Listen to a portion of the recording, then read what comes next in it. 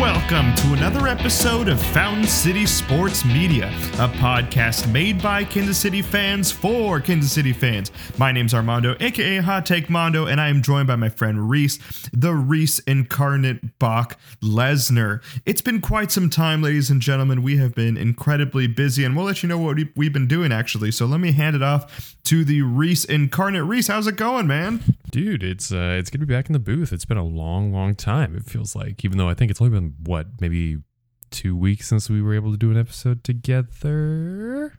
Yeah, well, almost 3, because if you count this week, it's been 3. But yeah, we took last week off. The week before that, I did the instant reaction to the draft, and then I guess it was like 3 weeks ago. Yeah. What have you been up to? What big things in your life have happened, Sir Reese Incarnate? Yeah, the big thing is more a small little thing. That's why I'm keeping my voice down right now, even though I'm 2 rooms away. Oh, dude, you're gonna be doing ASMR for like the next year, then. Dude, I'll be doing dog ASMR. It's gonna be so great. I'll just be like, "Bow wow, I'm the mailman." Anyway, so Noelle and I adopted we adopted a Australian Shepherd puppy a few weeks ago from this wonderful family that runs a farm just like out in the middle of nowhere, Kansas. And his name is Bowie. He is now 10 and a half weeks old, and we love him to death. The only thing is, he's still getting on his crate schedule and his sleep schedule and all that jazz. So I have to be very quiet so I don't wake him up, because if I wake him up, he's going to want to play and he's going to want to come out and all this stuff. So it's kind of like, it's like that game, Don't Wake Daddy. Remember that? I don't, but don't wake puppy, daddy, or else then mommy's going to be very upset with you. Oh, dude, mommy's going to come and she's going to throw my microphone out the window. But yeah, so that's what it's like. I'll be solo podding for the next year. Yeah, or you'll have me on like my iPod headphones. Those will be like podcast 1.0. Yep. So what's the craziest thing about puppy training? Because this is you had a puppy when you were a kid, right? So you've done puppy training before, or is this new? Well, so here's the thing: is that so I got Charlie, who was a wire-haired fox terrier. We got him when he was probably 14 or 15 months old. So like while he was still like, oh, he's still technically a puppy, it's like, no, he was a young dog at that point. Like he already had a personality, he was potty trained, and as rambunctious and energetic as he was for like a 15-month-old fox terrier, it's like it's a completely different ball game to what my wife and I are going through right now, because there are so many things with puppies that like nobody really tells you about when it comes to getting a puppy. Like for example, because he's not yet, he's 2 months technically, he's in the 2-month window, and they say for puppies you can give them this long of time between bathroom breaks. It's the amount of months plus 1, so he's 2 months plus 1. He can go 3 hours between bathroom I didn't know breaks. that equation. Where did you find that equation? That's one of the things. It's all over the internet. When like you dig, like when do I have to let my puppy out? And like, oh, this is like basic, but nobody told me this. My younger sister out in North Carolina got an 8-week-old puppy like 3 years ago, but she didn't tell me this. I'm not faulting anyone, but I'm just saying, like, so for example, the reason I'm whispering right now is because we're setting a hard 9 p.m. bedtime for him. And because he has that like 3-hour bladder capacity, I have to go and wake him up at midnight. And then I have to wake him up again at 3 a.m. And then finally Noelle wakes him up at 6 a.m. We're just kind of like up for the day. So it's kind of like those are the sort of puppy things that people don't tell you about when it comes to getting a puppy. When you have a year and a half old dog like Charlie was, he's potty trained. He has bladder control of like technically I think 13 hours at that point. Don't test it, wow. But it's a big difference, and he's got boundless energy, which is great, but he's full of love. And I mean, he's wicked smart too. That's like the scary thing. He's like the velociraptors in Jurassic Park. It's like you can't let him watch you do something you don't want him to know about, otherwise he gets it like the first time, just immediately. Jeez, that's pretty crazy. You have a wishbone on your hands. Dude, basically. So yeah, we haven't given him any human food yet because we don't want him to start begging. But he's starting to discover the fridge and the fact that the fridge is cool and the fridge smells good. So we got to keep him away from that stuff. Nice, man. Well, we look forward to your puppy journey. I can already see your gray hairs popping out. I see the bags under your eyes, man. That the puppy's getting to you. Oh yeah, dude. I look like absolute dog crap. Just quite literally. No, literally, there's actually dog crap on your shoulder, dude. I think we're gonna have to break. Dude, yeah, I gotta go. This podcast's over. Well, while Reese does that, I am in the I was trying to make an adjective and I can't make one. Sorry, I just finished a show right now. But I'm in New Hampshire. Nice. In New Hampshire, I just finished up a round of Cinderellas in upstate New York, and I drove 2.5 hours way more than that. Sorry, like 4 hours to New Hampshire, and now I'm here in New Hampshire, about to do some more Cinderelling with a different company. And then after that, I go to Connecticut and do some more Cinderelling with another company, but the same production. So I've done like 2 side-by-side co-productions that are different. So technically I've just done 2 Cinderellas, but they've been with 4 different companies. Dude. But it's been great, man. Really, I've never been to New Hampshire before. It's beautiful here. I'm staying with some lovely hosts that live in a late 18th century home, actually, that they've renovated, and it's really, really beautiful out here. Tomorrow I have the day off, and I'm feeling a little tired today, so I don't know if I'm going to make the trek anymore, but I already told Reese if I feel good, I'm going to make the trek out.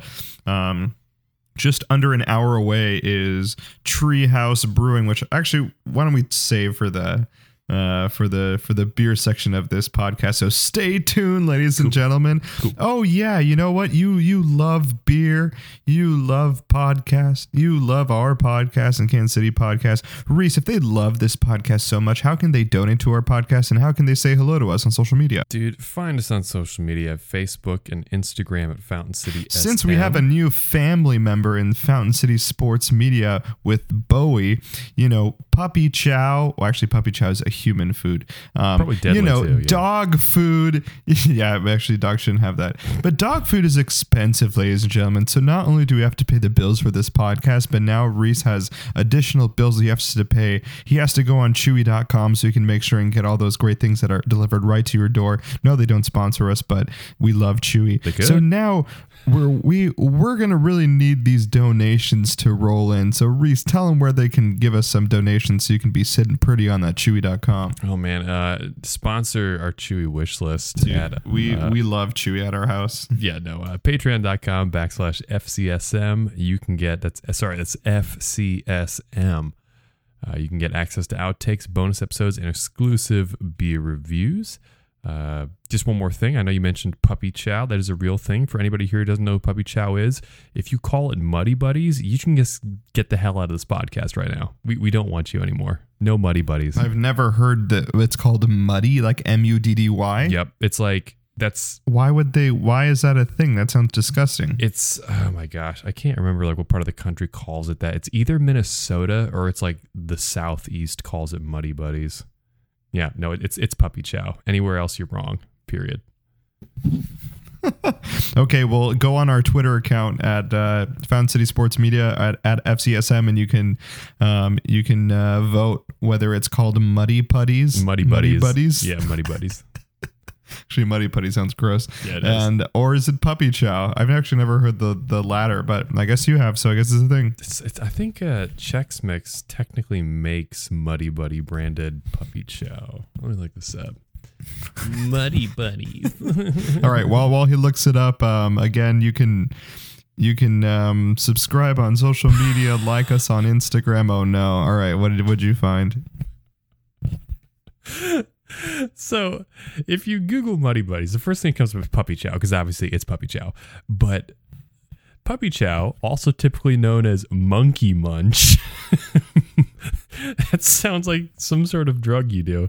Monkey Munch, Muddy Munch, Reindeer Chow, or Doggy Bag is a name for a homemade candy made in the United States. And there you have it. But this is just like a Google search. This is not the actual brand, correct? If you this isn't like you're not on Amazon.com and it doesn't say like Muddy Buddy sponsored by. No. Chex Mix has decided to rope themselves onto the Muddy Buddy name.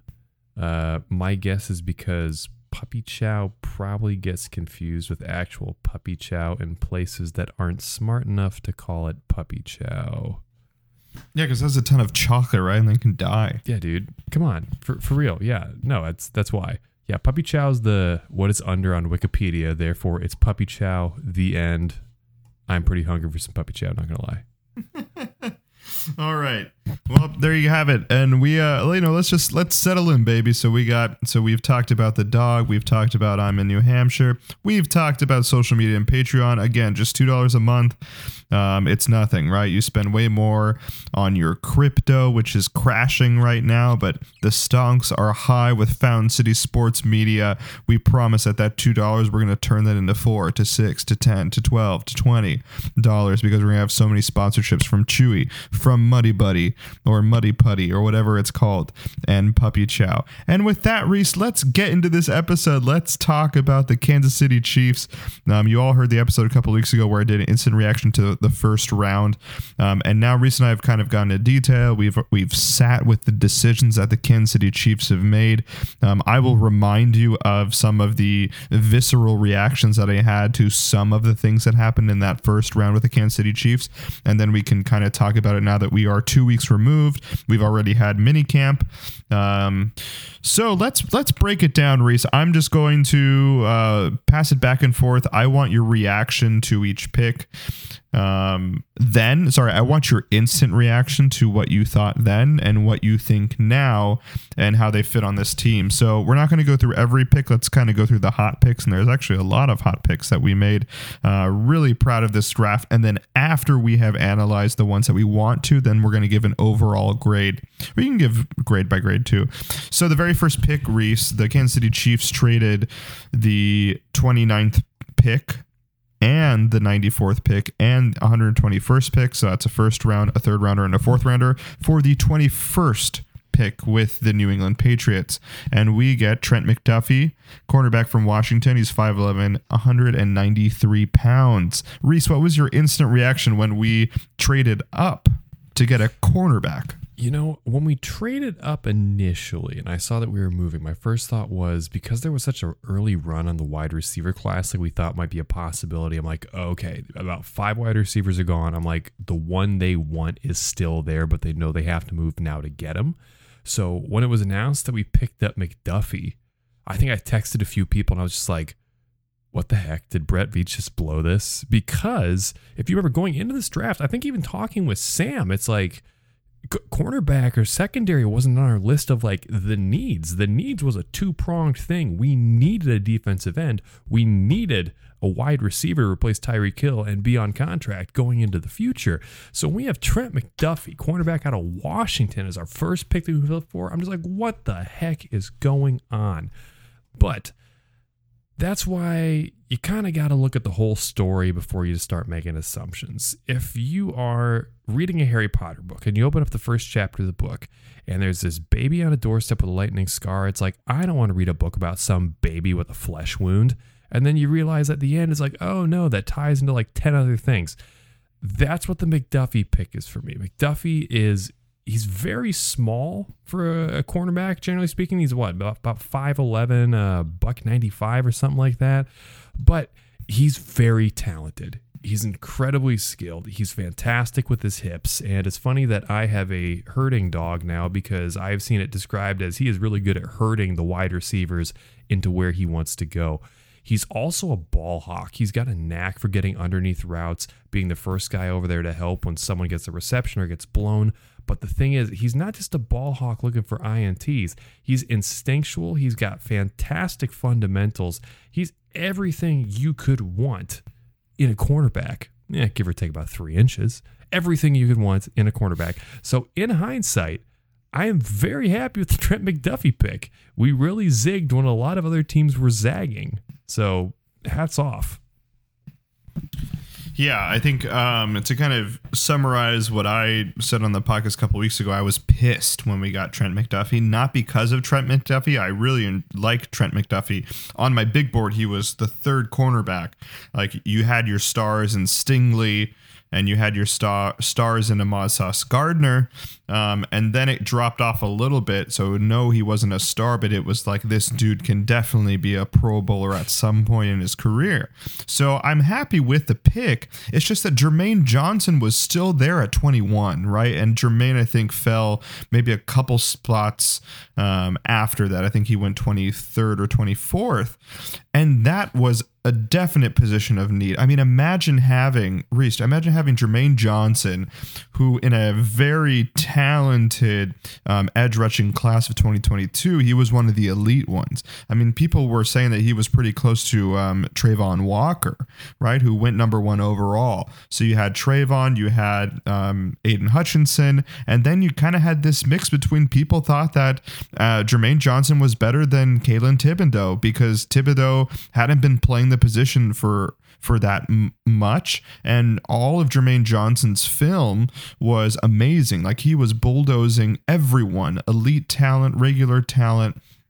And that was something that I was so excited for. So when I saw that we moved up and that Jermaine was still there, I was like, this is a no-brainer. We're going to get Jermaine Johnson. Unfortunately, that was not the case. So 3 weeks later, I'm not as pissed, but I'm still kind of upset, especially if he has a breakout year. I forgot who he ended up going with. I think he ended up going with the Jets. And Jets got Ahmad Sauce Gardner, Jermaine Johnson, like Garrett Wilson. I mean, amazing draft for the Jets, like I said on the podcast a couple weeks ago.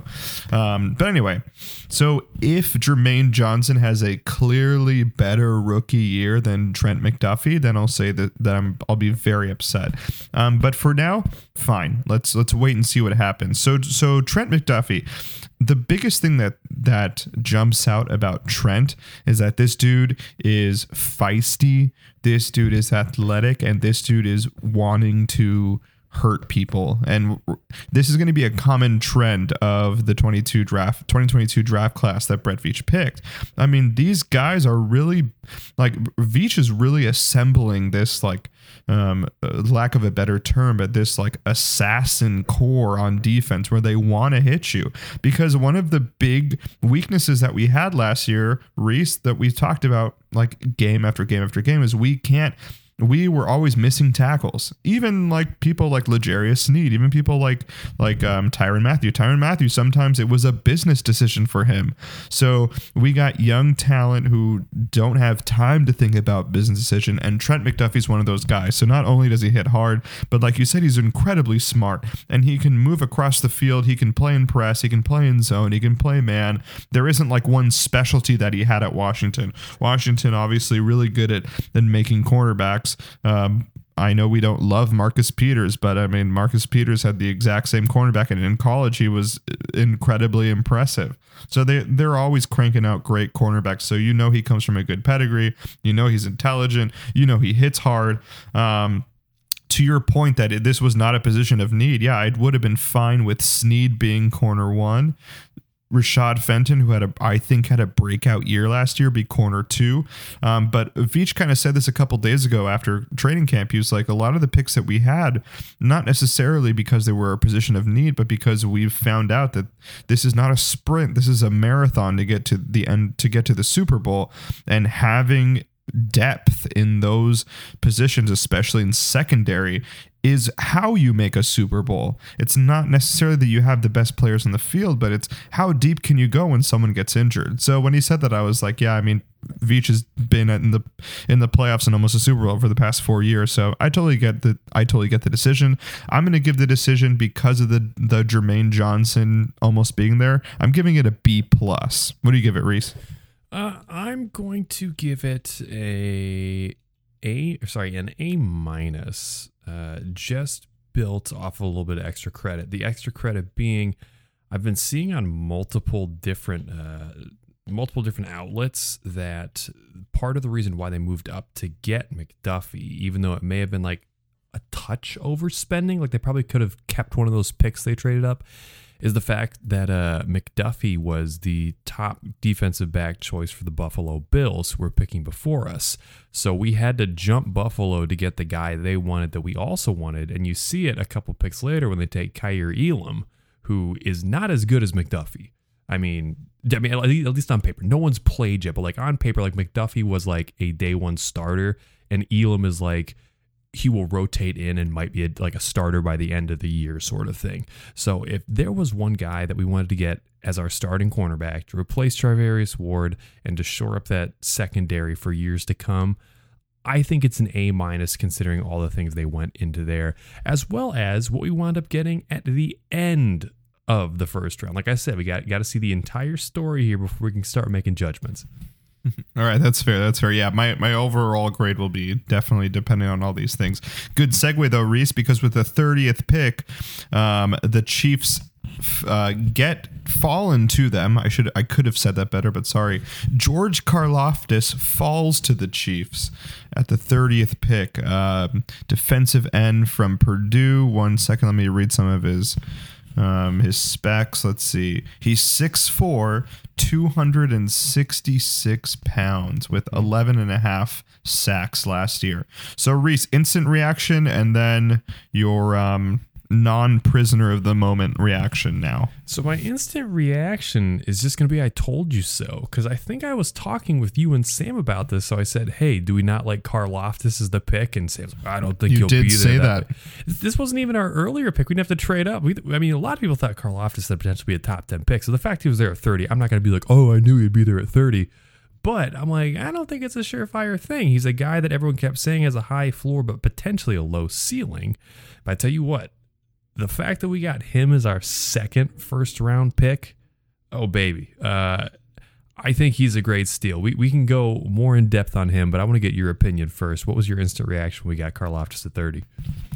Yeah, totally. Going back to what you said, like when we did our podcast with Sam, aka Sam Kuiper Jr., I said someone is going to fall, right? Because if everyone is going to be wide receiver heavy, what like 5 or 6 wide receivers win that first round, right? Christian Watson was the last one.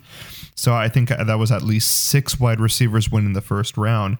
One of these talents was going to drop, and because pass rushers, there had to have been at least 6 or 7 like really good pass rushers in this class. I knew someone was going to fall. I didn't know who it was going to be, but you're right. George Karlaftis, if you go back to when the 2021 season started for college football, Karlaftis was going top 10, top 15 in the NFL draft.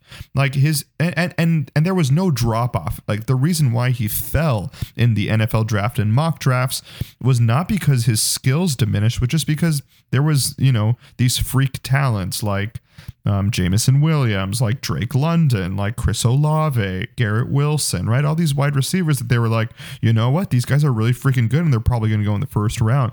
But George Karlaftis, there was no drop off. I love this pick. This made the Trent McDuffie pick so much sweeter, right? Because you're right. Like you said, it is kind of a holistic approach where now, granted, I still would have liked to have Jermaine Johnson, honestly, and maybe like I think Andrew Booth was still there. I don't want to be too nitpicky, but I probably would have gone with the Jermaine Johnson, Andrew Booth route over Karlaftis and McDuffie, but that's just me. But not all to say I love Karlaftis. Again, another athletic guy. He's huge. He has great foot technique. I forgot, I was reading his profile. There was a specific thing that really impressed me, and I don't remember, and that's okay. But he's again, another guy who is an attacker, but he's also a cerebral player. So he can really understand, how to soften the edge before beating an offensive tackle. He's very strong at the point of attack and can play multiple positions, and did play multiple positions across the defensive line when he played at Purdue, which we all know Spags does like to rotate a lot. So for the Chiefs, this is great because no matter what happens with Frank Clark, it's not going to matter, I think. Because we have a guy like George Karlaftis in here. So look, Frank, if you come into training camp and you're not in shape, fine, you're probably going to lose your job and you're probably just going to be this rotational player. I know there's still rumors that the Chiefs are not done. there is rumors that they can still get a deal done with maybe a Melvin Ingram. I forget who else is out there. I think Jadeveon Clowney still might be out there. Or there's still like a few guys that are not going to get top dollar anymore because the market is way past that. But they're going to get good value, and we still have money to give. So if we do get that other guy, I'm really loving this George Karlaftis pick because then he can be rotational to start and then become kind of the cornerstone. Him, Chris Jones, and then we'll see if one of these other guys pan out on defensive tackle. I mean, we got Tasharon Wharton, we have Nandi, we have all these guys that we need to start cycling in. I'm sure one's going to pan out, but very excited about George Karlaftis. This was an A for me, just a solid A. How about you, Reese, or anything you want to say to what I said? Oh yeah, I got plenty of that on there. What's funny is Karlaftis is often described as, well, he's kind of not athletic enough. It looks like he's a step slow. His measurable tangibles, aren't quite elite. Therefore, I think he's got kind of a low ceiling. Now, what other sport do you hear that described about players like Karlaftis a lot? Basketball? Bingo. And what kind of players in particular in basketball do you hear described like that? The ones that work really hard? Yes. No, I mean, yes. And the ones that work really hard, sorry, that I'm particularly alluding to are like European big men type dudes. I'm talking about your Boban.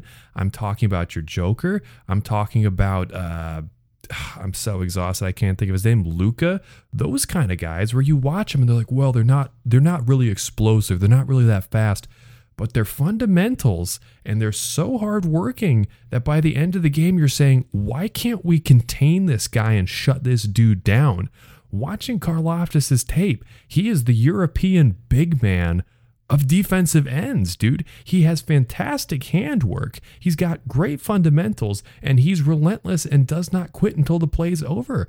I think despite his physical limitations, I think by the end of the year, there's going to be a lot of people saying, oh my gosh, why can't we keep this Karlaftis guy under control and contained?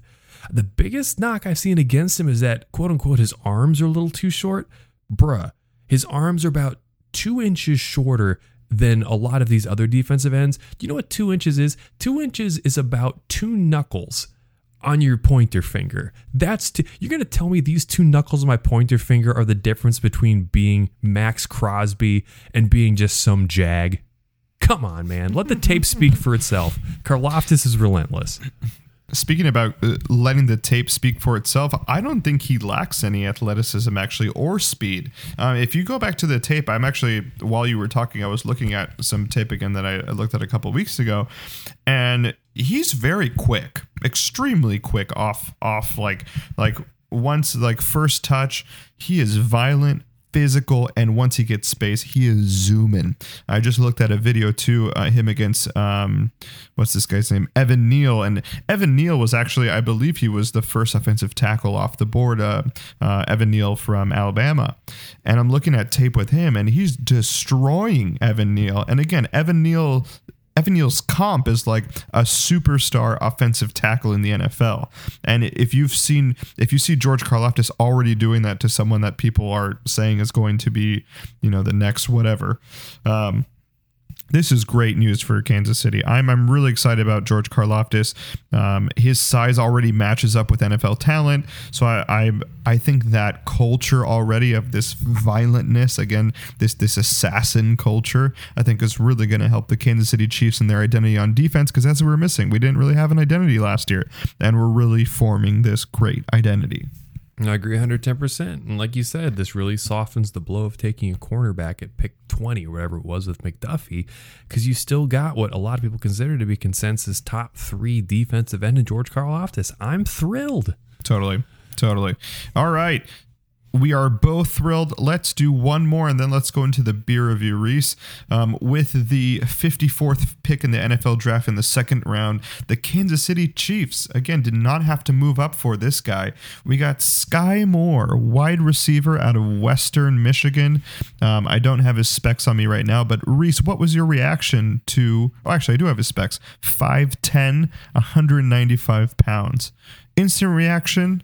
and now your current reaction to Sky Moore. Man, you know me. I'm a sucker for taking the mid-major players who are outstanding rather than taking, like, I don't know, the second or third best wide receiver at a blue blood school just because, you know, they have that school's name on their jersey.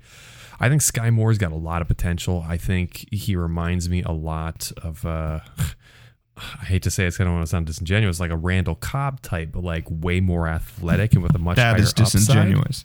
No, I know. But the thing is, for me, is like Randall Cobb is probably one of the greatest slot receivers I've ever seen, at least in my lifetime. And I think that Sky Moore has the potential to do that immediately, but he's a much better route runner outside of that just like slot receiver tree. Obviously, he's known for having those massive mitts where they had to get custom receiver gloves for him. Am I not mistaken? You are not mistaken. So, and I mean, it shows in the game film too. You watch him go up, and no pun intended, he's skying all these defensive backs, mossing, if you will. And if that ball hits him in his hands, he rarely ever drops it, which is going to be a great change of pace from last year's tip drill wide receiver interceptions going on all the time. But no, I think he's got some speed. He's not maybe like the biggest straight line burner, the way like a Tyreek Hill or a McCole Hardman or Jamar Chase type. But he's got good speed. He's got good footwork. He's decent at getting separation. I think he'll continue to get better at that as it goes on. I'm really happy that we got a receiver as good as Sky Moore in the second round, considering what a giant run on wide receivers they were earlier on in the draft. Yeah, Sky Moore, I think, was a home run for Kansas City because, again, once I knew we didn't take a wide receiver at 21 and we moved up, that's when I realized, okay, Brett Veach is trusting in Patrick Mahomes and that he can work with and win a Super Bowl with maybe no superstars, but definitely people that can make plays, right? I mean, even though we don't love Juju Smith-Schuster, he's a good player. He was all pro his rookie year, right? Marquez Valdez-Scantling, again, not a superstar, but someone who made plays and someone who was very impressive with Aaron Rodgers. And now we have someone in Sky Moore that the irony with Sky Moore is that if this was the 2020 Chiefs and 2021 Chiefs, Sky Moore wouldn't make any sense on this team because he's essentially the same size as Tyreek Hill and pretty similar to McCole Hardman. But now that we have so much size on this team, right? We have so much length, like I just said, Marquez and Juju and Josh Gordon, right? We have all these guys that can really get up there and make plays. We still need that slot receiver that can be a great route runner, that's not going to drop any balls. And I really think that Sky Moore is the answer there, because if you got guys on the outside like MVS, you got guys on the outside like Juju, this is going to be great for Sky Moore to kind of, you know, really perfect the route running, which he already does extremely well. And he's rarely dropping these balls. I really think that Sky Moore is going to have a successful, at least first season with the Kansas City Chiefs, because we just have so many threats now. Again, it's not a Tyreek or like a Kelsey threat, but if you're a cornerback, you can no longer doubles anybody. Even if you try to double Kelsey, right? There's going to be so much space across the field. I heard that there might be more of a pro style offense for Kansas City as opposed to this RPO. I'm really excited to see the Kansas City Chiefs, and Sky Moore is kind of this like sugar on top of the cupcake, because now we have all this size. We have this gadget player in McCole Hardman, and of course we have Travis Kelce, and now we have an extra weapon for Patrick Mahomes. So an A+ for me picking Sky Moore at 54. Yeah, one more thing to talk about in there. You know, you mentioned if this was the 2021 Chiefs, he wouldn't fit in because of his size. It's like, yeah, I know. Even I've bemoaned it multiple times. We had like multiple 5'10" wide receivers. But the thing is, Sky Moore has got way more skill coming out of college than McCole Hardman does. McCole Hardman was drafted for his speed and kick returning and really not much else. Sky Moore is a much more mature wide receiver in regards to his route running, footwork, and fundamentals. Like this isn't some speedster you're trying to craft into a wide receiver. This is a wide receiver that has some speed to him. So I'm very excited to add him to the team. I think he's a great Andy Reid style wide receiver.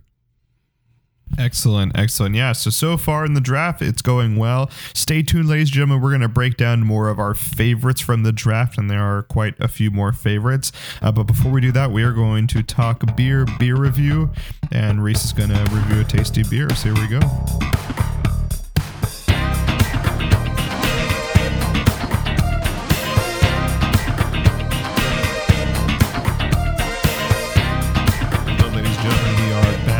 Has not woken up the puppy, so all is good still.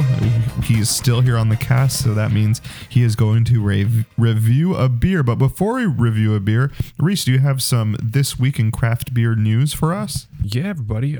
This Week in Craft Beer, we have a lot going on in regards to the beer industry and its growth or lack thereof. So right now, we recently had the Craft Brewers Conference in Minneapolis, Minnesota, and there was the talk of the differentiating tastes and brewery sizes going on in the beer industry right now. And there's some big numbers that I just wanted to pull out of here that I think are worth talking about. So get this, Armando. I'm sure you know the fact that, like, you've seen the statistics where it was like back in, was it like 2010, there were about like 3,000 breweries. By 2015, there were like 4,500 breweries. How many craft breweries do you think there are in the United States right now? What was the last number you said? 2,800? It was like, yeah, in like 2015, there was something, like 3,500 craft breweries in the United States or thereabouts.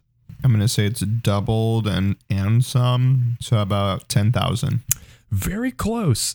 There are 9,200 craft breweries in the United States right now, which blows my mind because back when I started at Boulevard in 2017, the big talk was that number had almost doubled from earlier in the decade.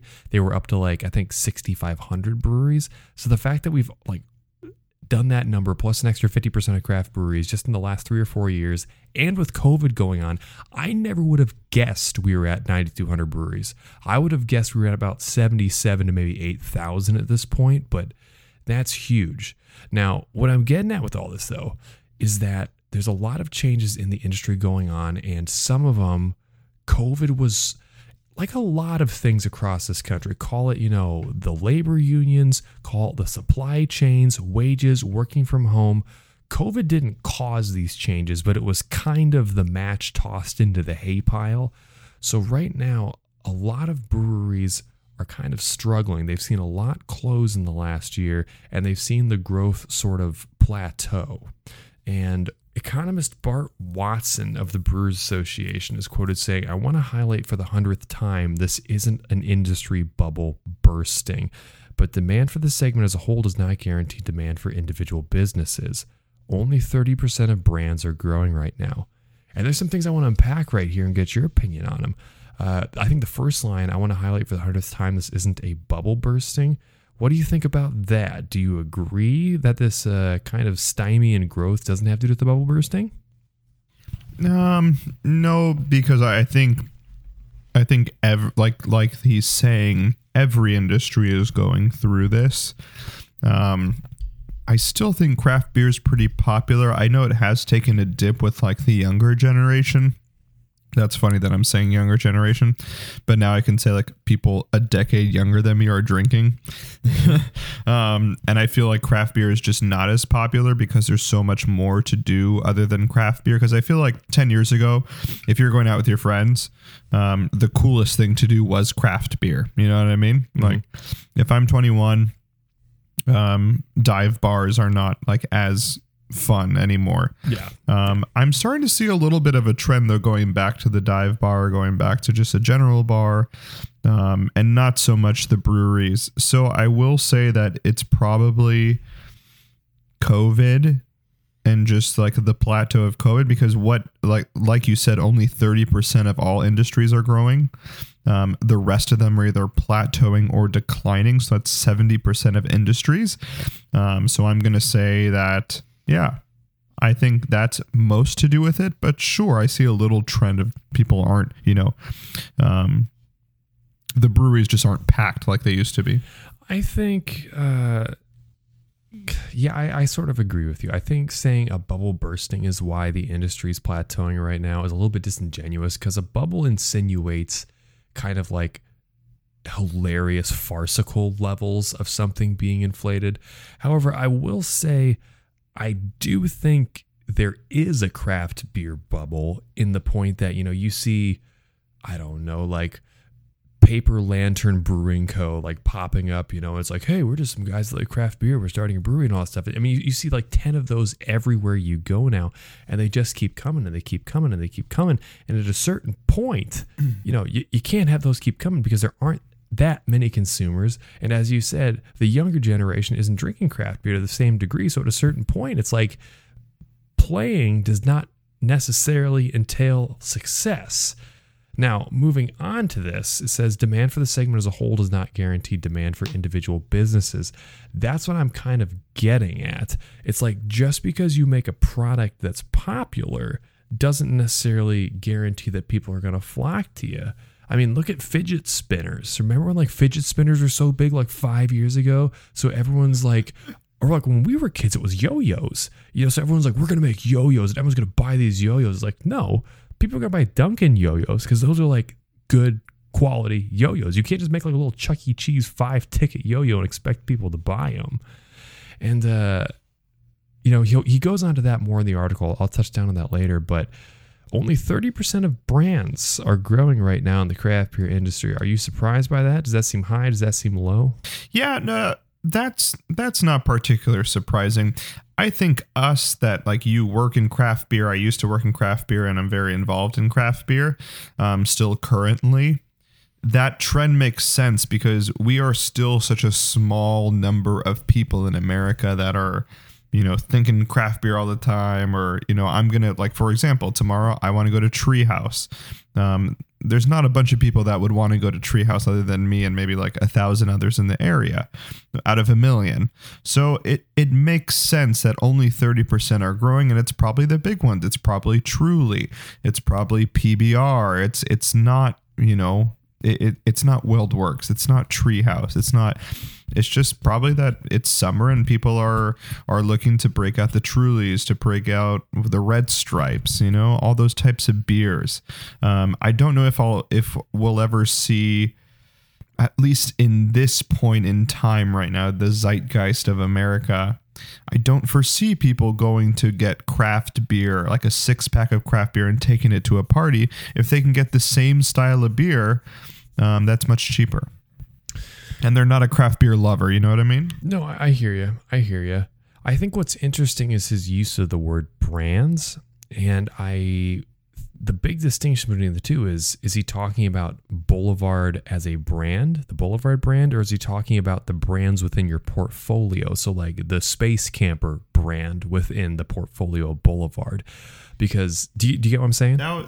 Yeah, but that would be hard to quantify, right? Like how would he know that from every particular brewery that only 30% of their portfolio is growing? I interpret it as 30% of the industry is growing and 70 is not.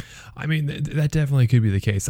I'm not going to nitpick on that. It's just one thing I kind of wish he would specify a little bit more in depth, because that can be two entirely different things depending on the context of brand. I'm actually surprised 30% of brands are growing across the industry, and I think a lot of it has to do with, kind of as I alluded to, a lot of those super small breweries popping up. Speaking of which, shout out, if there is a Paper Lantern brewery, I have no idea if you're actually a thing. I just have a Paper Lantern in front of me on my desk. I don't mean to offend anybody. But with those itty bitty breweries, if they sold, let's say, like 5 Brewers barrels last year, and then this year they sold technically 6 Brewers barrels, it's like, yeah, that would constitute growth in a brand. But I think being able to have that small amount of growth quantify as being growth kind of throws off, the curve for grading the entire class that is the beer industry. You follow what I'm saying? Yeah. I see what you mean. Last thing I'll talk about in this article I thought was really interesting that I do totally agree with was the talk that it is more than anything building dedication to your brewery's brand, as well as investing in the quality of your beer. Because how many times have we talked about on this show, it's like, just throwing this out there, for example, Bierstadt's so good because they make such high quality lagers. And in an age where there are over 9,000 breweries now, using myself as an example, when I went up and saw you and then I drove up to Wyoming a couple weeks back, I wanted to go to Bierstadt in Denver, but they weren't open by the time I was going to be driving through. So there were like a few breweries open in Denver, but instead of being like, I'm going to try this brewery I've never heard of in Denver, and see how good they are, I said, no, I'm going to drive and take a 25-minute detour off the highway and go to Greeley to go to WeldWerks because I know that beer is going to be killer. So I would rather do that than just go to a brewery. There is a difference. That is dedication to a brand's quality right there. What did you get, by the way? I forgot. Oh, baby. So I got some Juicy Bits. I got their Mexican lager, like Dry Bones or something like that. Pretty good. What else did I get? I got that Fruit Camp I think you told me about. Nice. I think there's a Cherry Pie Berliner I got. Good. Yeah, I'll have to dig through the box. I got 5 or 6 different kinds. You got a lot of stuff. Oh, dude, of course. When am I going to go? Sorry, as I'm saying, when am I going to be at WeldWerks next? It's like I want to be able to get as much as I can and bring it back so I can enjoy the experience. Yeah, that's true. That's true. So, anyway, I think I've waxed poetic enough on that article, but I think it's really interesting. It's kind of being a state of the union of the beer industry. I think there's a lot. I think we'll see. I'm sure there's going to be an uptick in beer sales in the summer just because people are going to start going out again. I think the true testament will be then like fall. Mm-hmm. They kind of see if beer sales are staying the same or maybe like a little bit less. I think that'll be the true test as to is the industry growing or is the industry plateauing? Yeah, absolutely. Absolutely. Well, that's all I have to say about that. Whenever you're ready, I have a delicious craft beer to review this week. Oh, I'm ready. All right, ladies and gentlemen. So Reese is going to review a beer. Reese, what will you be reviewing for us today? So, as alluded to, I was in Wyoming a few weeks ago for a gig, and one of my favorite things to do when I'm in these gigs in towns I really haven't been to is check out the craft brewery scene there, because literally you can go to just about any small town in the country these days, and they at least have a craft brewery. To my surprise, Cheyenne, Wyoming had multiple craft breweries, and after doing some comprehensive Google and Yelp cross-searching, Blacktooth Brewery was said to be the best brewery in the city. So I checked out Blacktooth. I only got one beer while I was there because I had like a 3-hour break between rehearsals. So I got like a lager and just like kicked it for a bit. Nice. But today from Blacktooth Brewing Company in Cheyenne, I'll be reviewing Cattle Cate Scotch Ale. All right. A Scotch Ale. Ooh, we haven't done a Scotch Ale in I don't know how long. It's been a while. Yeah, it's been a while. All right, ladies and gentlemen, so if you're following at home, we judge a beer on certain categories. The first one being appearance, then flavor, mouthfeel, aftertaste, and then our stonks drinkability quotient. How badass is this beer? And the rating goes from 0 to 10. So Reese, crack that open for us and let us know the appearance on the beer. He was waiting that whole time to crack that right by the microphone, by the way. Cocked and radle loaded. What can I say? So Scotch ales. ASMR delight. Scotch ales are malty amber style ales. I'm a big fan of these things. Boulevard used to make one called Snow and Tell that was really good. I think the industry standard is probably Odell's 80 Shilling. If they still make that's that. A Scotch ale. I didn't know that. I'm 99% sure that's still a Scotch ale. It's a porter. Wait, 80 Shilling? Wait, it is a porter or you thought it was a porter? I thought it was a porter. Hold on. I'm 99% sure it's Scotch ale. Or at least... I'm 90% sure. Ooh. It's an amber. It's an amber? Okay. Mm-hmm. But I honestly don't know the difference between amber and Scotch. Yeah, no, it is. You're right. It is a Scottish. One website said Scottish. One website said amber. You're split. I mean, you're kind of splitting hairs at that point. It's like, it's a dog. Sure. No, it's a herding dog. It's like, shut up, nerd. No, I'm just kidding. I know it's a nerd. Let's see. So, first on the list, Armando, is appearance. All right. So appearance on this, it is actually a very beautiful amber color. It's just a little bit of opacity in there. A nice inch foamy head, pretty uniform across the glass. What's interesting is I do see a lot of sediment suspended in this beer. I'm not turned off by it. It's beer. I know it's going to have sediment. It's going to have floaties and all that stuff. But It's a very fine sediment, and like I said, Looks good. it's suspended. Like if this was Jello and those were little bubbles in the Jello. I know it's not carbonation. So interesting. I like the shade of amber this is though. So for that reason, I'm going to give this probably a 7.8 on appearance. All right, 7.8 on appearance, solid. Next we have, do we have flavor already? No, I think we're missing something. Aroma. Aroma. Hey, you think we would memorize this, but we never have and probably never will. Aroma. Smell that beer and let us know what you smell. Oh baby, I mean that's Malt City. I mean cranked up to 10. Yeah. Goodness, maltiness, some butteriness. With that comes a little bit of toffee. You know, I'd be curious to see what kind of malt they used in here. Scent-wise, it's not too dissimilar from like a sweeter version of a Dunkel, all truth be told. That smells good. I mean, that smells real good. Scotch ales can be a little muted sometimes. So for that, I'm going to give this a 9 on aroma. All right, we got a 9 on aroma. Pretty good, actually. That's high for you, actually. So yeah. You love those smells. Mm-hmm. I do. COVID and was the worst. Let's see if... and let's see if the smell matches the taste. Reese, let's do flavor next. How is the flavor? What do you taste? Does it match that smell? Oh, baby. That's very good. Definitely a sweet maltiness going down. The amount of malt flavor you have definitely goes hand in hand with the amount of malt aroma. You get a lot of the kind of a bitter coffee, hoppy finish to it. I'll have another sip of that. Man, that is delicious. It's actually probably one of the better Scotch ales I've had for a lot of reasons. So I'm going to stick to flavor right now. Flavor on this Scotch ale is probably a 9.2, if not 9.3. 9.3 on flavor. All right, 9.3 on flavor.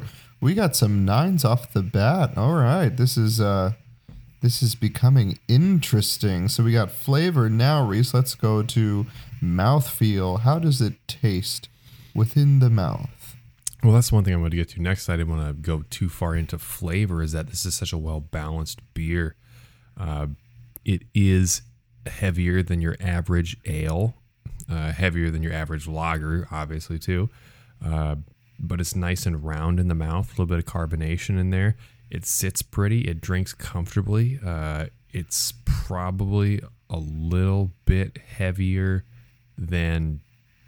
it's like a very smooth juice without having that texture to it. So for those reasons, again, very well balanced. I'm giving this an 8.8 on mouthfeel. All right, solid. We got an 8.8 on mouthfeel. And then we have aftertaste, Reese. What do you taste? Well, getting a lot of that toffee sweetness going down. I like how it's balanced by a lot of bitterness coming back up. In fact, the longer you sit, the more bitter it gets. And I think one of my qualms with Scotch ales in the past is that they can tend to be a little one-dimensional, malt bomby, and just kind of boring. And it's one of those beers like the more you sip, the less flavor you get out of it, sort of thing. Now I let this guy get a little closer to, serving temperature when I got it out of the fridge, and I like that it has a duality to it. I like the sweetness down. I like the bitterness coming back up. It's a good quality to have to a beer. So for aftertaste on this, I'm probably going to give it an 8.5. All right, 8.5, still very high remarks, especially for Reese, who is very, not judgmental, but critical when it comes to these beer reviews. And then we have, last but not least, Reese, the Stong's drinkability quotient. How awesome, how badass is this beer to you? This beer comes from being a diamond in a rough, and that's not a knock on Wyoming or the brewery itself. A lot of small breweries can be good at making gimmicky beers. Be like, I went to Paper Lantern Brewery, and they had such a great sour cotton candy IPA. That was a fun experience. I liked that. But this, to be such a standard, just kind of ordinary beer style, and to do it so well, I mean, that's impressive. That's impressive. I have a lot of friends that'll tell me you can really judge a brewery by how they do the simple things, especially how they do their lagers. Get a lager and go from there. So this is, I think, the third beer I wound up having from the brewery. I had a standard, just like, I think, American style lager. I had a red ale, and then I had this. And the first two, admittedly, forgettable. They weren't bad, just forgettable. But this one sticks out. The fact that this is a brewery in Wyoming that can do a Scotch ale this well. For that reason, Stonks are through the roof on this. I got to give them a 9 on Stonks drinkability quotient. A 9 on Stonks drinkability quotient. Probably averaging a high 8, almost a low 9 for you on this one. Mm-hmm. I can't even remember the last Scottish ale that we've had on this podcast. Is it safe to say this is the best Scottish ale on Fountain City Sports Media history? I think it is. I got to have some Odell's 80 shillings. I know, like I said, that's kind of the standard, but the last thing I'll say about it is, a lot of people enjoy kind of an alcoholic quality to their beer, and that's actually a knock I've had on quite a few Scotch ales, is that they have too much like a boozy finish. They're a little bit too heavy. That they make them 7%. But I think this one is 6.7, I want to say, which is a country mile difference in ABV, let me tell you. Yeah, 6.7. But I'd say it drinks closer to a flat 6. So that's a great quality. All right. Sounds pretty good to me. Excellent. We will. We're gonna have to do more variety on this podcast. See if we can get some more Scottish ales on here, some more reds. See if it matches up to the Killians of the world, the 90 shillings of the world, and we'll go from there. All right, ladies and gentlemen, stay tuned as we will finish up the NFL draft and doing the Chiefs grades. We'll also do our overall grade after we break down some of our favorite picks. Stay tuned.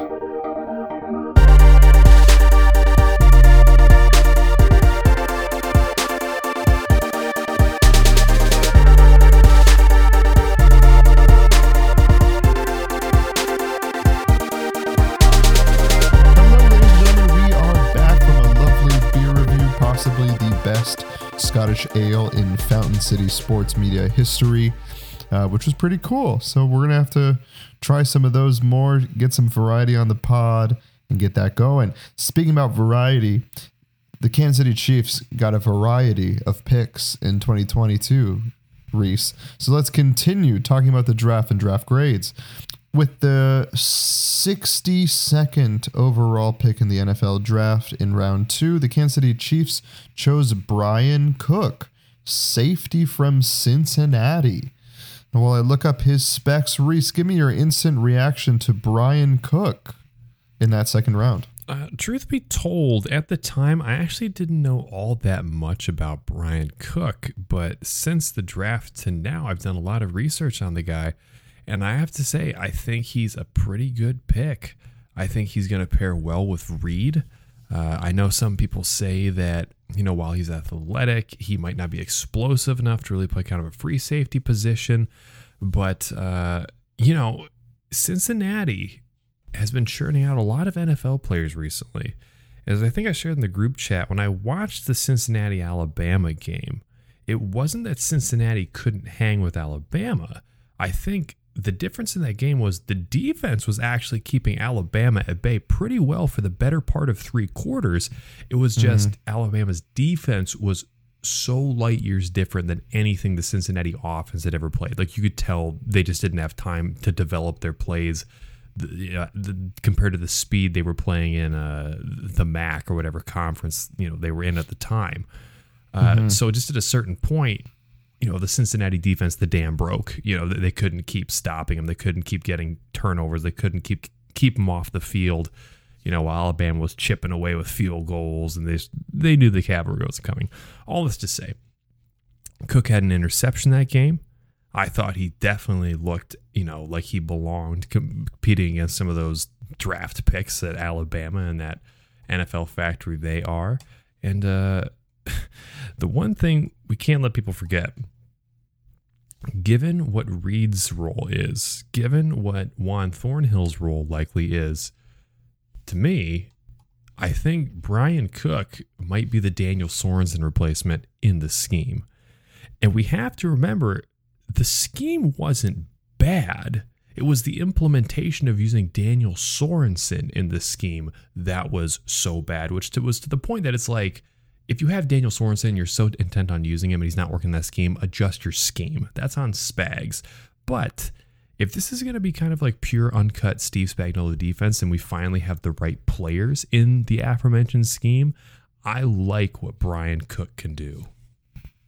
Yeah, I think you make a really good point because like Brian Cook, they didn't draft him to be the starting safety or to be like to take over Justin Reed's role or Juan Thornhill's role. This is really to complement them and to kind of have this very niche role within the offense when all the starters are there. But then obviously if anything happens to Juan, which we're still unsure, how his injuries are and how he comes back from them, because 2021 wasn't amazing for Juan, right? It's back and forth for Thornhill and how he fits into this defense. So I think Brian Cook is the best safety, no pun intended, the best safety blanket for the safety position that we could have gotten.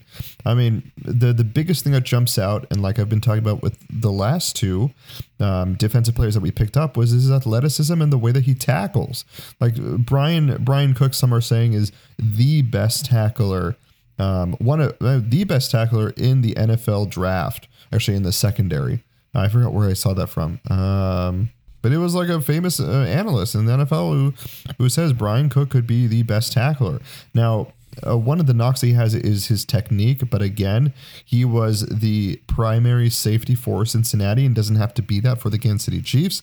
So he can really like ease into this role and really develop with the defense, right? He doesn't have to be a day one starter. He just has to be a situational safety and where we might need him, right? Pulling him over in the linebacker position or being closer out there and letting, Justin Reed be the free safety and being a little farther back. So I really like Brian Cook and what he brings. I'm curious why we drafted him so early. Again, if he is the third option in safety where we needed to fill, number two options in other places like defensive tackle, maybe and even another defensive end. I wouldn't mind it. You can never have enough pass rushers, honestly. Kind of positions like that. I'm curious why we took him so early. Regardless to say, I love the pick. I love his mentality. I love the way he tackles.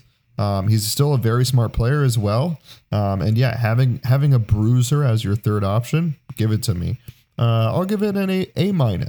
I think the answer to your question as to why we took him so early was the fact that, kind of like I alluded to with him taking Sorensen's spot, was, the first string dudes on our first and second down packages last year were pretty good, actually, all things considered. But it was when it came third down and they subbed in kind of some of those dime package guys, kind of those substitutional dudes. That's when the talent level just fell off a cliff. That's when you had Dan Sorensen. That's when you had Ben Niemann, those guys come in there. So now that we have a Brian Cook as one of those guys alternating in, I think the talent drop-off won't be so great. And that might be why Andy Reid and Brett Veach were like, if Spags is insistent on rotating guys like this, we have to make sure that the dudes that do come in on third down aren't such just like a fall off the cliff talent-wise. That's me playing devil's advocate, but that's how I could see it. Grade-wise, I'm going to give him a B+. B+. Good. And actually, as you said, you bring up a really good point because we can pinpoint maybe not the biggest reason why we lost games, but one of the biggest reasons why we lost multiple games was because of athleticism, missing tackles, and also Dan Sorensen or Ben Niemann, right? Like the NFL is a game of like a margin of error that is paper thin, right? And this is one of those paper thin plugs where you say, you know what? Even though we can probably do something else in the second round, I think getting Brian Cook does replace that so that, we aren't missing an assignment in the fourth quarter when everyone is gassed and they start to target people like I said Brian Sorensen, sorry, where quarterbacks start to target Dan Sorensen. They start to target Ben Niemann. Now we kind of have this stopgap there where we can say, you know what? Try to try to pick on these guys now. And now we're starting to fill those tiny holes to really get us into the Super Bowl. So I actually really like, as you talked about it, I started formulating that argument. I'm like, wait a minute, this is actually really, really awesome for us. So I think we're both happy for that. Right after this pick in the third round, we pick with the 103rd pick, Leo Chenal, linebacker from Wisconsin. A very curious, I'll kind of jump in first. A very curious pick for me again. We have Willie Gay. We have Nick Bolton, right? Rarely do we run this like 3 linebacker set, except for like, very specific things. So I was like, well, that's strange. Why would we do that? But then looking at Leo Chenal's film, dude, this dude, I'm not the most excited about Leo Chenal, but he might be like the second most exciting player that I'm really looking forward to. Mm-hmm. I actually had him third on my linebacker big board. So I'm super excited that we got him. He's 260 pounds, 6'2". By the way, all the guys that we've picked up are just so massive. My goodness. 6'2", like I said, from Wisconsin. Was the Wisconsin Gatorade Player of the Year in high school. Again, he's kind of built like an old school linebacker with a huge frame. He's really impressive when he runs downhill. A great tackler, very athletic. Does a really good job keeping leverage when he's taking on blocks.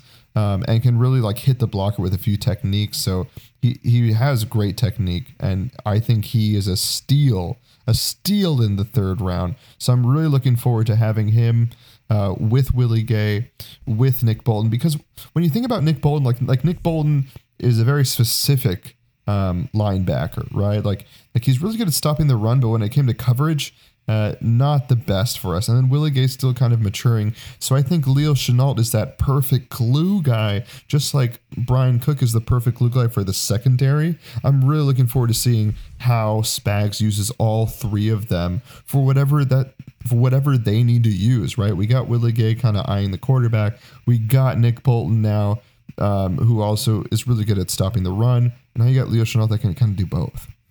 Dude, so you said you had Leo Chenal top 3 linebackers in your big board.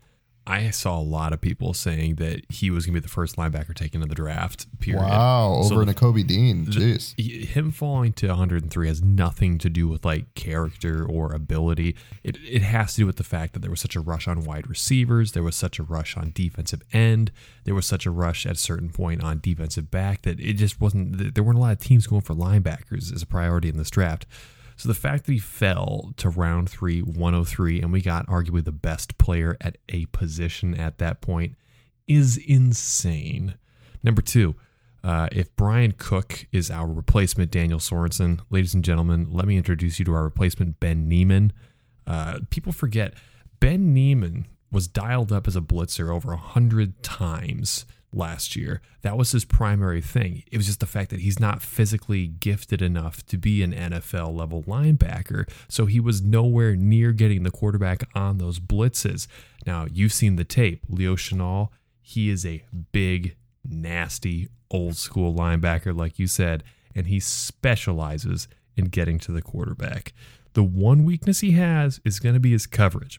He's not super athletic, and I'm going to say in regards to defending athletic people, that's where, being fundamentally astute and vicious isn't going to quite cut it.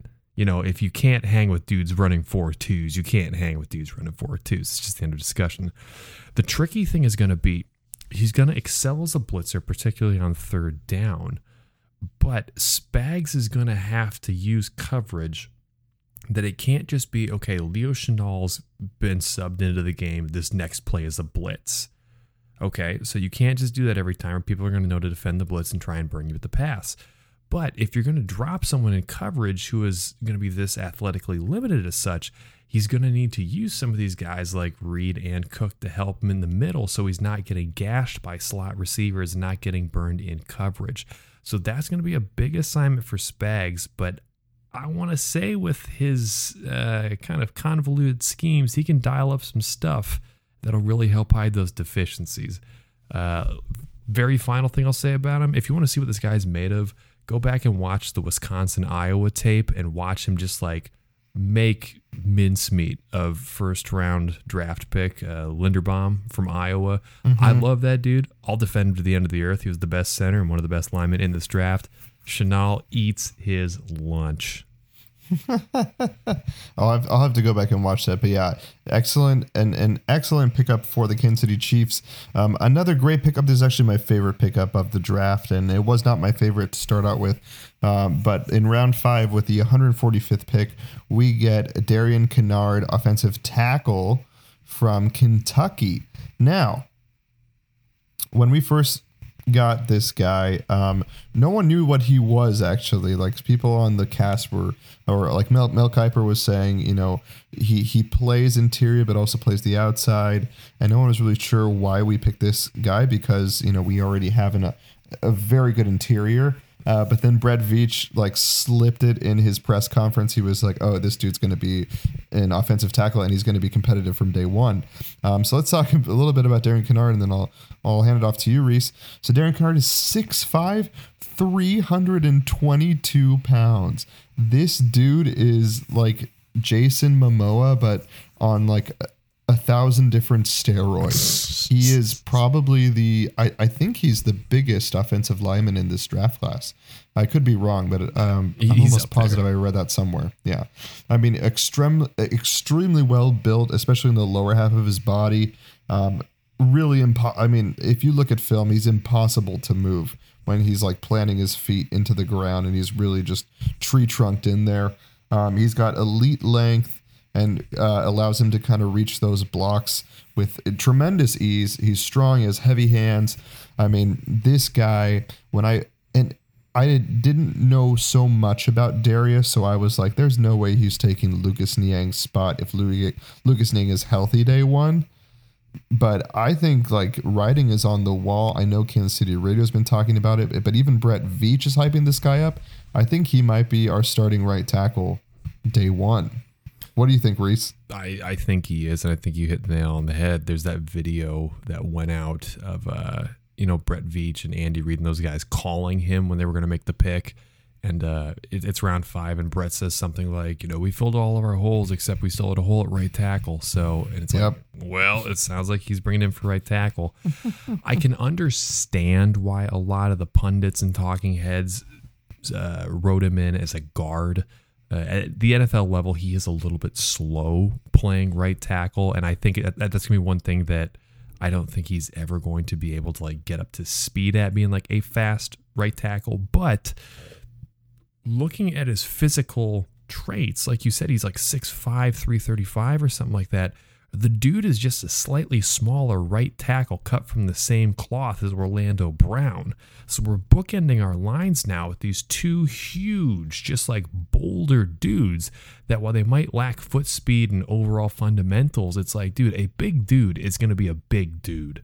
So as long as we take care of the interior of the line, which we have locked up for a while with Joe Thuney, Creed Humphrey, and Trey Smith, it's like, let the interior line be our strength, and as long as the two guys on either end don't become turnstiles and keep Patrick Mahomes on their feet, dude, Kinnard was the best lineman and the highest rated lineman in the SEC, who we know is not short on talent in those regards. So it's like, come on, you're going to tell me the best lineman in the SEC is going in the 5th round? Nah, people slept on him. We're going to turn him into a very serviceable right tackle, if not swing tackle, if not depth that can step into anywhere other than center.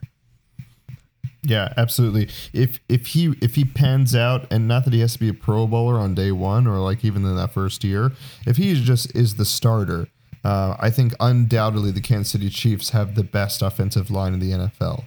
And for Brett Veach to do that and solidify that in the 4th round, are you kidding me? I mean, just perfect, flawless execution by Brett Veach. A+ on this pick. How about you, Reese? A+. I mean, there's A+, absolutely. Getting a player this talented and this skilled in the 5th round. The 5th round, A+. Totally. All right, and rounding it out, Reese, because we're running out of time, let's skip all the way to our undrafted free agents. We get a steal in what I think is a steal. We get a steal in Justin Ross. He is from Clemson, wide receiver. He's 6'4", 210 pounds. Now, of course, the big caveat with Justin Ross was his neck injury, congenital fusion in his spine, which is not great. And, a lot of times having a neck injury or a foot injury is kind of the thing that you really don't want from football players. But I will say that Brett Veach has talked about it, and they do a great job with looking at medicals. Obviously, we saw with Trey Smith. They do their research. They have their own medical staff that really looks into these guys, and they said that Justin Ross passed with flying colors in what that he is fully recovered from those injuries. So if he pans out, right, as an undrafted free agent, we don't even need him to be on the field this year. But if he develops into what people thought he was with this draft class, okay, so if you think about it, with the injuries with the draft class, people had Justin Ross going 10th, like ranked within wide receivers. So without the injury, he would have been a top 2 wide receiver in this draft, and we got him unsigned, and he is healthy. So again, if he pans out as our 5th receiver, this is a home run. So I'm really excited to see Justin Ross, probably one of the best pass catchers in this draft class, and also one of those guys that can like really get him like one-on-one. I forgot how tall he was. What did I say? It's like 6'4". He's 6'4". He's 6'4". I mean, literally, if this guy pans out, it's going to be absolutely amazing. The Chiefs can have one of the best. They already have one of the best offensive, but can have one of the best receiving cores in the NFL. They went from having no one to now could potentially have the best. So A++ for Justin Ross. And if he doesn't pan out, fine. It didn't work out. We didn't waste any money on him. You know what I mean? What do you think, Reese? Dude, that's such an important distinction to make, because taking someone with, like blood clots with the physical potential of Trey Smith in the 6th round, that's called getting a lottery ticket. Picking up someone with a ceiling and physical potential of someone like Justin Ross as an undrafted free agent isn't buying a lottery ticket. That's getting a birthday card with a lottery ticket on the inside. You are out nothing, and you have the $10 million jackpot to win from it. I saw multiple reports that said, in an alternate reality where either Ross doesn't have these injuries or he's back to 100% full health, he would have been the highest rated wide receiver prospect in this draft, including over dudes like Jameson Williams. And if you want to go back and watch his tape, he was the leading receiver on Clemson on a team that had who was it? Boyd? No, Higgins, right? Higgins, excuse me. I always get those guys mixed up. He was the leading receiver on Clemson with one of those Cincinnati guys also on that team. You go back and remember that year that Trevor Lawrence made a name for himself when Clemson torched Alabama in the national title game. The guy who was doing all of the damage was Ross, who was a freshman. This guy is absolutely nothing to lose, everything to gain in signing him. Now, the big thing is he healthy? Can he stay healthy? And can he find what he was before the back and foot injury? But, dude, if he does, having him and Sky Moore as a 1-2 punch, I said to you, him and Sky Moore as a 1-2 punch as an aggregate is equal to Jamar Chase and Higgins if you want to talk wide receiver 1, wide receiver 2. Wow. Even if he just sort of pans out as an NFL level wide receiver, if we're going to have a receiving room next year that's going to contain at least Sky Moore, Ross, and MVS, that's a pretty good 1, 2, 3. So I am beyond excited. I will be keeping not 1, not 2, but my Joe Rogan third eye on this guy. I'm so excited. Yeah, no, super excited. And again, I'll reiterate for our like haters out there where they're saying, no, he's not going to pan out. Again, like Kansas City is really good at gambling on these players, but like gambling with evidence, like gambling with, they have their medical staffs looking at this stuff, and it worked the last time. They said, you know what? We checked out Trey Smith, and he checks out. He's healthy. He's ready to go. And it was the same thing with Justin Ross. Now, I will say I did see a little bit of film from minicamp, and there was like less burst from Justin Ross. He was not a standout in minicamp. But Andy Reid was not faded by that. Not faded. He was not affected by that. He said, hey, look, he hasn't played in a long time. Like he's not even on the practice squad, in 2022. So it's been a very long time since he's played, and we're not going to have to rush him out in the field. And Andy Reid was very excited in what he saw in minicamp. Speaking of my Joe Rogan third eye, I'm going to add my tinfoil hat onto my head right now for this. Oh, here we go. Reading into Andy Reid, we bemoaned this in the podcast last year, particularly in regards to Noah Gray. How many times have we seen it talked about where we get a new toy, like someone like Noah Gray, and in the preseason, all we hear about from people is like, dude, Noah Gray's killing it. We're so excited to use him in the offense. And Andy Reid's like, he's going to be a great addition. I can't wait to see what he does. Andy Reid praise equals Andy Reid is going to pocket this guy and never use him. The fact that for Justin Ross, he's no-selling it, and he's like, yeah, he hasn't played in a few years, we'll see what happens, but, he looked all right. That to me says Andy Reid's like, oh my gosh, this guy's going to destroy. I can't let anybody in that he's going to be such a big part of our offense. That's a really good point, because we didn't hear a lot about Darius Fountain during mini camp or during rookie camp. And if Fountain didn't get injured during the season, we probably would have seen a lot of Darius Fountain, because he was playing extremely well. But kind of to your logic, right? Didn't hear about him. And then they pull a play for him where I forgot who we were playing. We were playing the Bills. We were playing someone like legit. And then we ran a play for Darius Fountain. So again, I think this could be one of those where we don't see Justin Ross for a while. And Andy Reid pulls the trigger on week 17, week 18. And he said, let's freaking roll. All I know is you want to look at the receiver room right now. I'm going to say the potential ceiling is very exciting. So stacked. Between Gordon, Fountain, Ross, and I'm trying to think who else. Oh, who's that guy we have from Cleveland who was their former first-round pick? Like John Brown or something like that? Yeah, I know. Corey Coleman. Corey Coleman. The fact we have all those dudes, it's like... Corey's fast, by the way. Yeah, if one of them hits... Dude, we've got a 1 through 4 that's very exciting in our wide receiver room. Exactly. And it's kind of, this is not a good comparison, but if you think of offensive tackles and what we did last year, we had like 7 of them, right? And only one of them had to pan out. And not that it was perfect, but look, Mike Remmers panned out. Andrew Wiley didn't do that bad, and that's all we have to do. We just have to have a bunch of guys in there and say, okay, one of these guys just has to pan out. And to Brett Veach's logic, right, and his philosophy now, this is not a sprint, this is a marathon, and I'm just going to stockpile, for lack of a better term again, I'm going to stockpile weapons. And I'm just going to have all of this ready to go. And if something happens to God forbid, but something happens to a Juju Smith-Schuster, a Juan Thornhill, a L'Jarius Sneed, a Nick Bolton, I can keep going on, a Frank Clark. He has contingency plans all over the freaking field now because of this draft class. So I am extremely excited. Reese, to end the podcast, give me your grade for the 2022 draft class. We didn't talk about everybody, but those were our favorites. Overall, though, what's your grade? Well, I do things here. Number one, the thing that was that makes this potentially the best draft during the Brett Veach era so far is the fact that all teams deal with this, and Brett Veach has dealt with it too. Where come 3rd round, 4th round, it's like, oh man, we really need a wide receiver or a safety, but the guys we like are off the board. Who's there? Yeah, what about that defensive tackle from Western Illinois, Kalen Saunders? Let's get him and see if he pans out.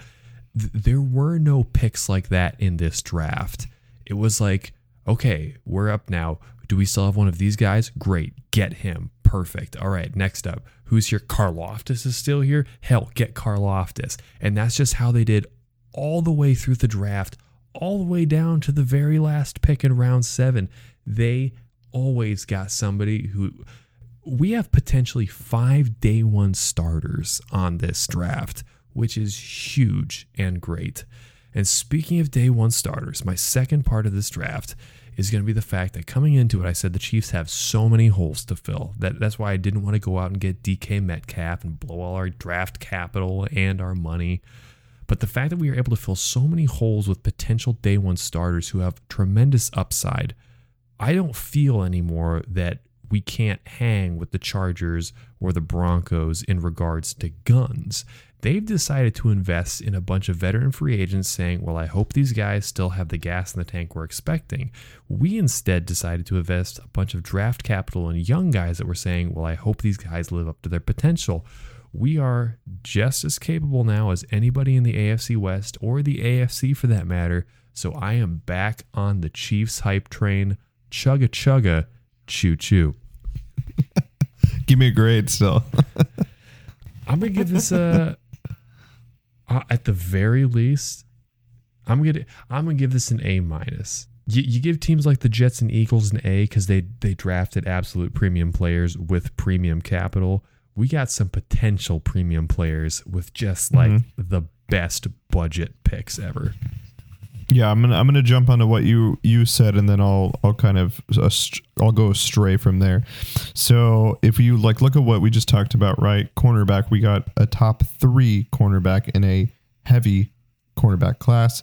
We get a top 3, top 4, at least top 5 pass rusher in a very good pass rushing class. We get a tier 2, borderline tier 3 wide receiver in one of the best wide receiver classes in the past decade. And then we get a linebacker top 5, top 3, even more than that. And then safety as well. We get another top 3, top 4, top 5 safety in Brian Cook. And then potentially maybe the best offensive tackle, because people were not evaluating Kennard as a tackle, but if they would have evaluated him as a tackle, people are saying he would have been a top 3 tackle. So again, just home run after home run after home run that Brett Veach made. And again, going back to my point, last man standing. Not only that, but if you compare the AFC and what you just said, not only are they trying to bank on veterans, they're wasting a ton of money. The Kansas City Chiefs have gotten younger. They've gotten more athletic. They've gotten more violent. And they've also amassed a wealth of dollar signs. Could have said that better, but they've gotten deeper. They've gotten their pockets. I don't want to say their pockets gotten deeper either, but they're rich. We got a bunch of money. Could you say they've saved big money at Kennard? He may be speaking quiet, but his puns are still very, very loud. My dog's really howling now. He heard that. No, but seriously, Reese, for us to save all this money on these rookie deals, but still have these day one starters, while the Broncos, who knows what the fate is of their wide receiver group. They just re-signed Melvin Gordon for some reason. They have a really great running back. The Raiders have broken the bank. They can't make a single move anymore. But the Chiefs have the flexibility now and during the season. If we need to add someone else, there's always players on the market. There's always drama with a certain team where the Chiefs has the flexibility to make moves. Injuries happen all the time, and we know that, and that's what breaks teams. That is what destroys teams' Super Bowl chances. And Brett Veach said, no matter what happens, we are ready. We're ready to pivot. If someone gets injured, we can sign someone, and we have competitive money. We also have the depth. And that's something that I really enjoy with Brett Veach. He's growing also as a GM, already a really great GM, but he's maturing, and he is here for the long haul. We are now Super Bowl contenders because of this draft class. Remember, I said the Broncos were ahead of us. I said that the Chargers were ahead of us in our division. I was very pessimistic, but now I think we're back on the top. I don't know I'm sure we're going to talk about power rankings later. I don't know if we're better than the Bills, and maybe I'll leave that as a precursor for the next time we talk about power rankings. But we are absolutely Super Bowl contenders with this draft class addition, with this depth. An A for this draft class. Great. And there you have it. Any last words, Reese, before we sign off today? Yeah, I would say, like you said, I think I'm very excited about this draft. I think that Brett Veach magically closed the gap between us and the top teams in the AFC. I wouldn't say we were in the top tier of AFC teams technically before this draft. Now we are. It feels great to get back behind the mic and chat with you again, Armando. This is a lot of fun, even if I have to keep it at like 3 decibels so my dog doesn't wake up. Speaking of which, in about 3 minutes, I have to go wake my dog up for his midnight constitutional. So this was perfect. It's perfect. It's perfect. Don't have to wake up twice in the middle of the night now. All right, Reese, I will let you go do the Midnight Constitution. Stay tuned, ladies and gentlemen, for some more Chiefs content. As we get into the summer, I think things are going to get a lot more exciting as well. We're gonna talk about different things. We could even have some trivia down the pipeline. Who knows? You'll have to wait and see. And until then, we will see you next time. We'd like to thank you for joining us today on Fountain City Sports Media. This podcast is brought to you by listener support, so consider becoming a friend of the podcast. Check out our Patreon page at patreon.com/FCSM to gain access to premium content, including outtakes, bonus episodes, and exclusive beer reviews. Check out our website at FountainCitySportsMedia.com for more info on the podcast, social media, and of course, the goings-on in the beer industry. Special thanks to bands Carswell and Hope and Like a Tiger for providing our intro and outro themes. And as always, I'm Reese, and alongside my good friend Armando, we thank you for tuning in to Fountain City Sports Media.